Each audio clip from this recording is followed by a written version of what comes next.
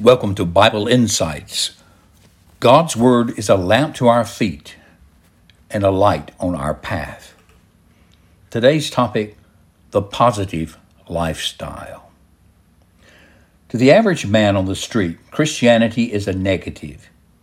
He interprets the Christian religion as a killjoy, ready to rob people of all the pleasures of life and replace them with a drab, gray existence. This is a sad state of affairs, and I fear we Christians have generally or greatly contributed to this frame of mind. How, you ask? Well, primarily by the things we say to non-believers. We tell them what we do not do because we are a Christian. It is so much easier to condemn an action of an unbeliever instead of identifying with him as a person. To inform a non-believer with a lecture about what we do not do is not witnessing to Christ. Instead, we must present the facts and the claims of Jesus Christ and the true fulfillment of life that he brings to those who believe in him. Also, we convey a negativism by our own expressed attitudes that come from faulty teaching. To a large extent, we have believed the devil's lies that Christians should not enjoy anything in life. In fact, he tells us that to do so would be worldly. Some feel so guilty that they equate all pleasure with sin. How tragic. Certainly there is a place for the negative emphasis. Whenever you have a positive, a negative is necessarily implied, and vice versa. A negative implies a positive duty, our enjoyment. Actually, the scriptural emphasis is on the positive lifestyle that results from the work of God in our lives. We Christians need to accent the positive. When we do so, we embrace and enhance the meaning of our faith in God and bear a positive witness through the grace of God that is in Jesus Christ. To illustrate what I'm talking about, let's look at some of the 10 Commandments. God says, "You shall not kill, you shall not steal, you shall not lie." Where is the positive? The prohibition implies the kind of life we are to live. As believers in God, we are to value human life and seek to enhance it. We are to respect the right of private property and develop a true stewardship of our possessions. Also, we are to be men and women of truth and honesty. Jesus himself taught us that we never truly obey the prohibition unless we do the good that God intended. This is why the Scriptures summarize the law of God in 2 great commandments. You shall love the Lord your God with all your heart, and with all your soul, and with all your mind, and with all your strength. This is the first and great commandment. The second is like it. You shall love your neighbor as yourself. Love is the fulfillment of the law. Biblical love is not inward only, but in deed and in action. To truly love God, we will worship him, reverence his name, and give him prime time in our lives. To truly love our neighbor, we will seek his welfare and try to enrich his life because we've experienced that kind of love and acceptance from God ourselves. A big word in the Bible is holiness, which implies, among other things, wholeness of life. And it means the integration of our total being around the person of God our Father. Jesus came not to place his people under a law curse, but to set them free from it.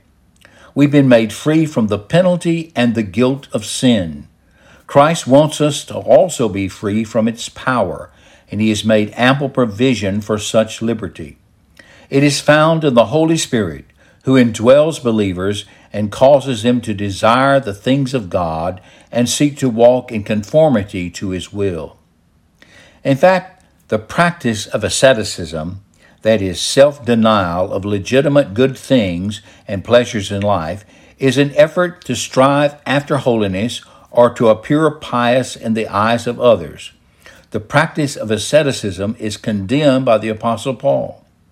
He says in Colossians 2:18 and 23, "Let no one disqualify you insisting on asceticism, which has an appearance of wisdom in promoting self-made religion and asceticism in severity to the body, but they're of no value in stopping the indulgence of the flesh."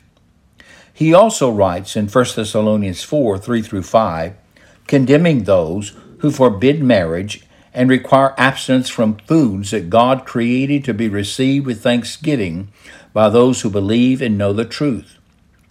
For everything created by God is good, and nothing is to be rejected if it is received with thanksgiving, for it is made holy by the word of God and prayer. When God had created the heavens and the earth and all that is in it, including man and woman, we read in Genesis 1:31, "And God saw everything that he had made, and behold, it was very good." God's creation is good. It demonstrates his wisdom and beauty and goodness.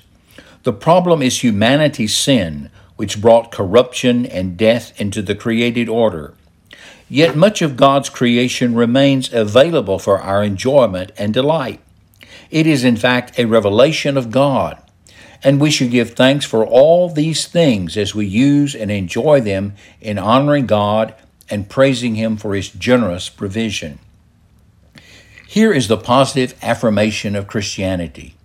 Man, humanity, was made for God. To be truly human and to enjoy the fullest potential of human life requires a right relationship with God the Creator through Jesus Christ the Redeemer. When a person has come to know God and has the blessings of the life of God imparted to him, he can live. He can truly live for the glory of God, enjoying God and all the gifts of God to their fullest. Jesus said, "I am come that they might have life and that they might have it abundantly." What a Savior! What a life! Pray with me. Father, help us to enter into the great life you have given to us. We want to be effective witness bearers of Christ's work. To this end, we ask you to aid us. May we stress not what we can't do, but what we can do because of the liberty of love for God and others that you have imparted to us by your Holy Spirit. Amen. This has been Wayne Conrad with Bible Insights. And the next time, remember, God wants you to enjoy the life that he's given you, but do so by honoring God in all that you say and in all that you do.